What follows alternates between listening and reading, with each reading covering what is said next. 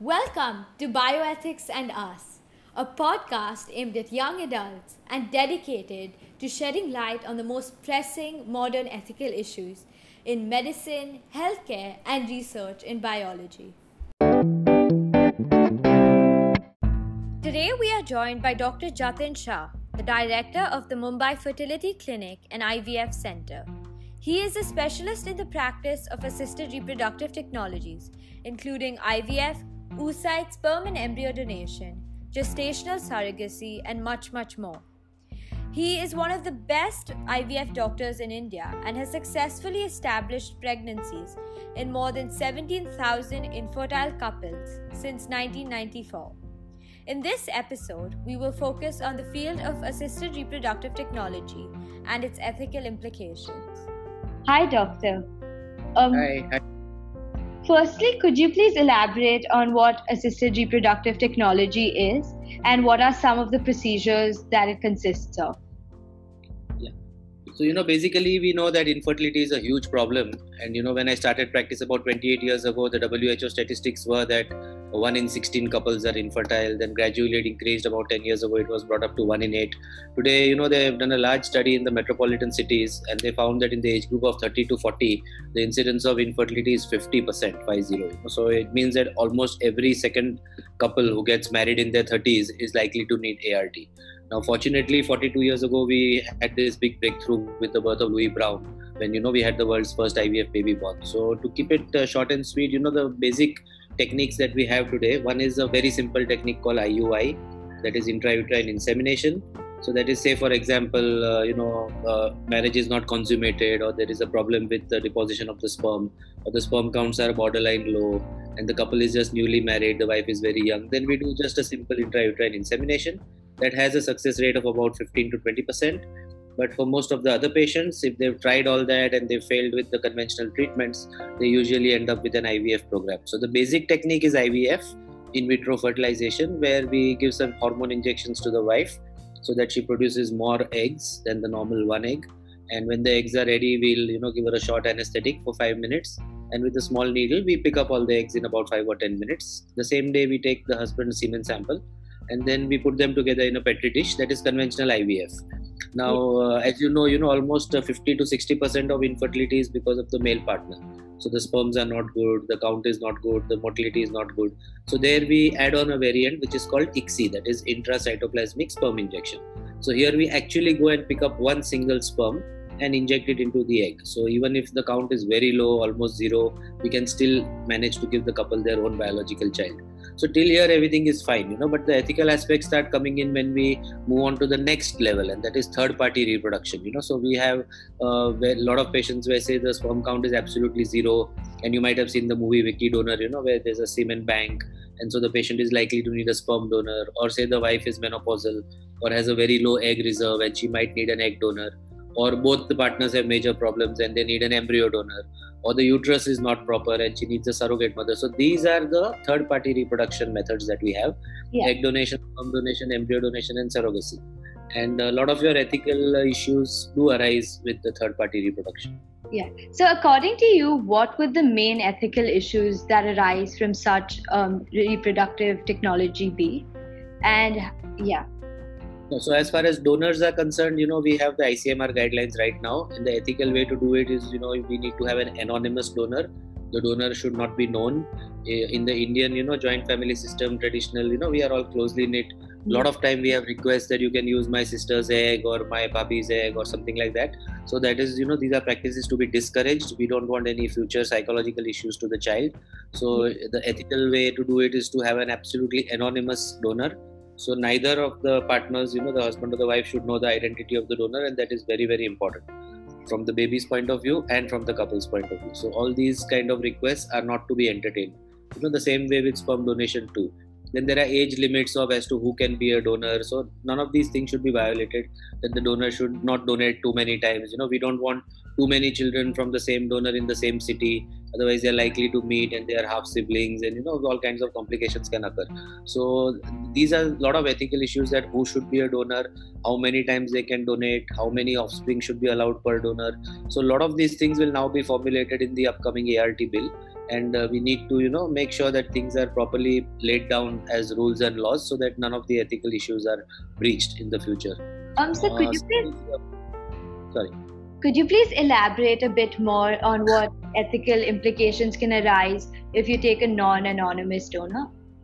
Yeah, so if you take a known donor, first of all, the donor also knows forever that this is her baby or his baby. So that creates a lot of emotional and psychological issues between the donor and the kid. Very often, it may not be possible that forever this is a hidden secret, and most often it will leak out, and that will result in huge psychological sequelae to the kids when they find out, oh, my real mother is actually my masi or my fai or something like that. So these are all issues that we don't want, because it's at a very young age, if the kid finds out, it's likely to mess up the kid's psychological well-being. So that is the main reason that we do not want any sharing of DNA material between family members, and that's very important. Is there also any legal implications of this as well?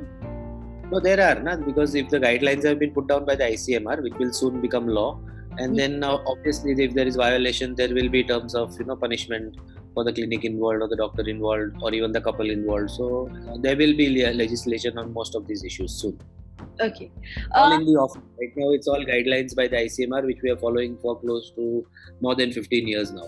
And most clinics do adhere to them, because in case of any medical legal trouble, the guidelines will be valid in a court of law. So right now, all clinics are supposed to adhere to them anyways. As for surrogacy, which is also such a big industry in India specifically, could you please shed a bit of light on the current policies for surrogacy in India? So surrogacy is one area which has always been in the media, more often for good, sometimes for bad reasons. So we know that the law has been pending for a long time, has been going to and fro, and a lot of things have been happening there. But I think fortunately in the most latest amendments which have been recommended by the parliamentary committee, they are taking a very favorable and balanced view.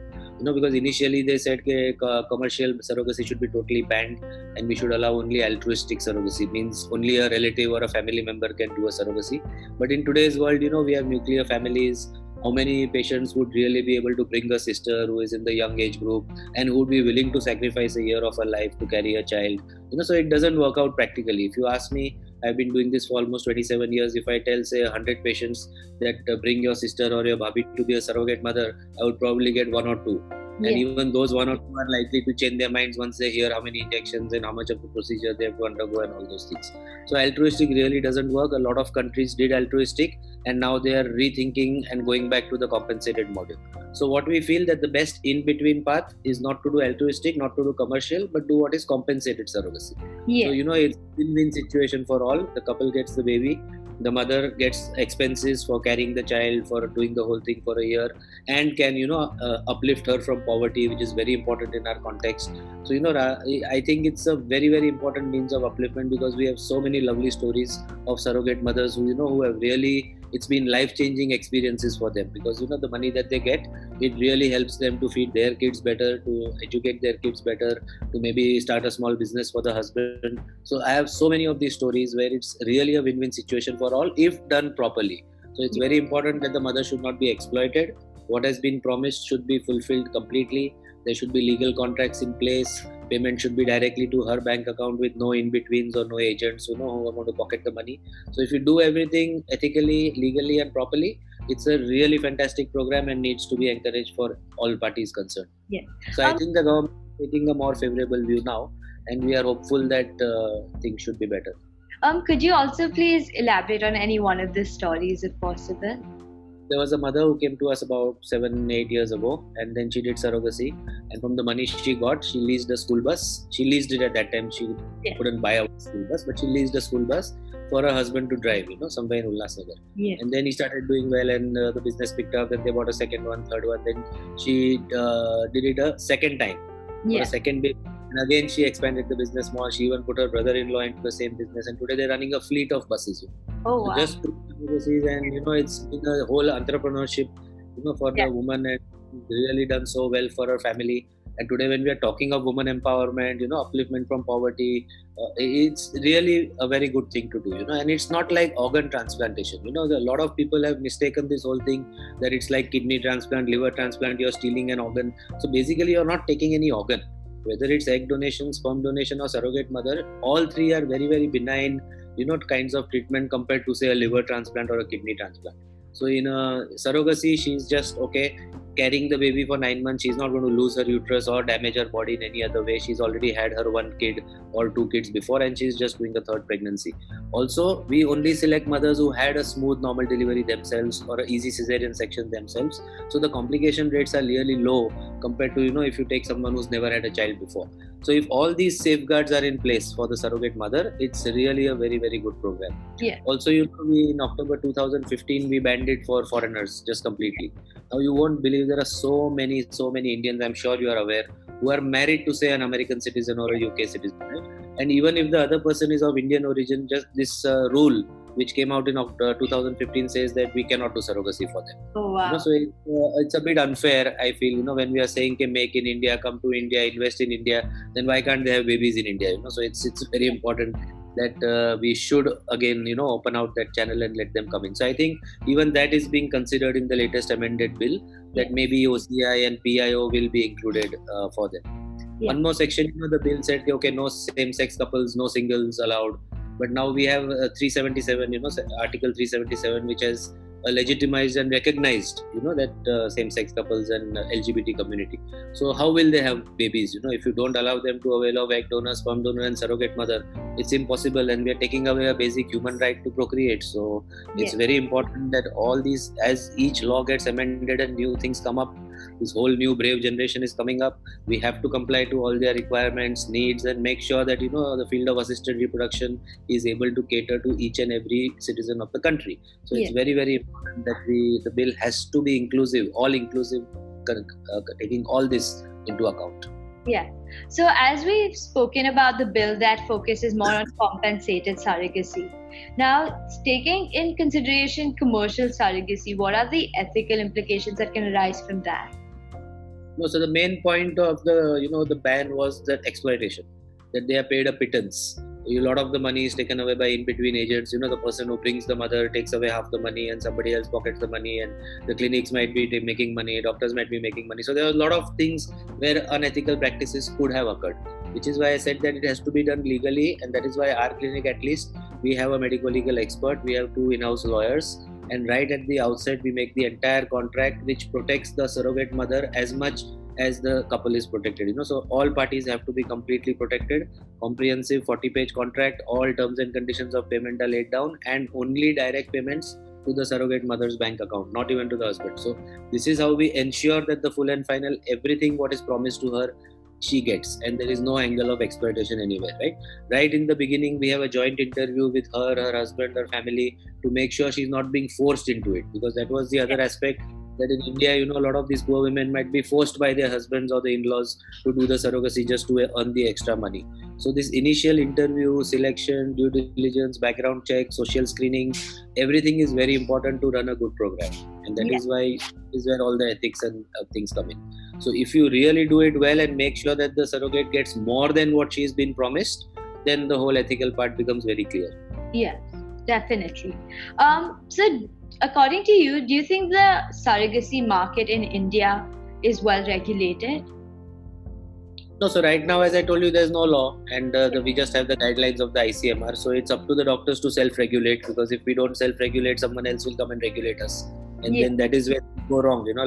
There were some maybe some stray reports of something going wrong somewhere, and that's why they said, okay, let's ban the whole thing. Actually, if you see today, there's not a single FIR filed anywhere in the country about a surrogate mother, being exploited or something having gone wrong with her. So the whole basis of this, is from some unknown origin as to why the ban is coming in the first place, when it is such an important procedure. I have had so many patients who are born without a uterus. Now if a woman is born without a uterus, how will she ever carry a baby? Or the uterus has been removed for some medical reason, or she's got blood pressure, sugar, or something which makes her unfit and dangerous to get pregnant. So these are all genuine cases who need surrogacy. Now where will they go if the procedure is completely banned? So it's very important that we have to consider them as well, and make sure that the procedure is done properly. Yes. Maybe we can have a local body like the BMC or someone where there is an appropriate authority who makes sure that there is no exploitation, that the surrogate has been paid properly. Everything could be regulated rather than banned. Yes. as for like a woman or a man who is not infertile, or a couple that's not infertile, would is it ethical for them to opt for surrogacy as well? So why would they? No? See, given a choice, no woman wants to do surrogacy. If you ask me, after so many years, Yeah. all this so and so doesn't want to spoil a figure, and so doesn't want to, doesn't want to get pregnant and just have a ready-made baby. This is just hearsay and rumors. Actually, there is no such woman. Every woman would, given a choice, be first her mother herself, because she wants to have the feelings of a pregnancy, bonding with the baby, breastfeeding, which you don't get in surrogate. So surrogacy is a last option. Nobody goes for surrogacy as a first choice. But many a times this is just a perception that so and so did it because they didn't want to get pregnant themselves. But it's not like that. You don't know the medical history of that person. You don't know what that person has gone through. Because it's a very private. The whole thing is a very private affair. So a lot of people have problems which they cannot reveal to everyone. So that is very important, that we cannot just be judgmental and say, so and so did it for no reason, and that's why the mother was exploited or anything like that. Yeah. So how do you make the entire, how should the government regulate such a country to ensure that exploitation of vulnerable women in surrogacy does not happen? While I feel like bigger clinics such as yours, I'm sure, has lots of ethical guidelines to ensure that no regulations are broken, but in a country as large as ours, how do you ensure that no black market or no unethical practices of surrogacy are taking place? The black market will come in if you ban it. If you don't ban, there's no question of a black market, right? Yeah. Black market only crop up when there is a ban. So then people try to find other options and then do things all the wrong way. So that's exactly the point. That's one more reason why the ban should not come in. Regulation is not that difficult today when you have everything Aadhaar linked and PAN card and this and that. It's very easy that every couple who wants surrogacy has to approach the local municipal body or the local government body with the application and with the doctor's certificate that they are genuinely a case for surrogacy. Then they get registered. Then the surrogate mother who comes also gets registered there.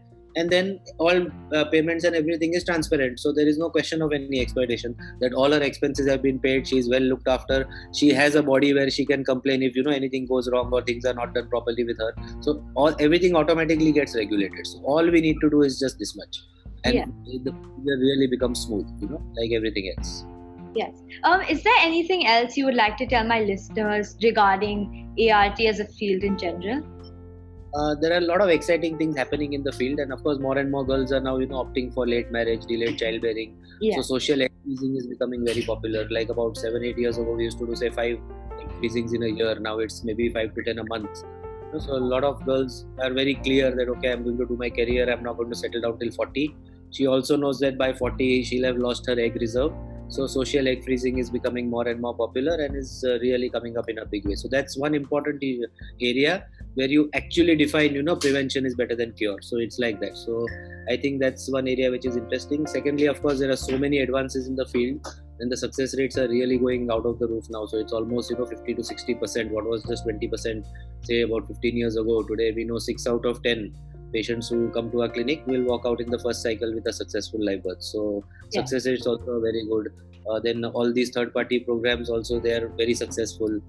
And if they are done ethically, it's a proper win-win situation for the donors, for the mothers, and for the couples. So they're definitely much better and will get only better from here on. Thank you so much, Doctor. I think you've given us a lot of insight into the field of ART, and I'm sure my listeners will be really excited to hear more about it. Thank you. Thank you. Thank you. All the best. Hi guys, I hope you enjoyed this episode and learned something new about ART and its ethical implications. And I'll see you in the next episode.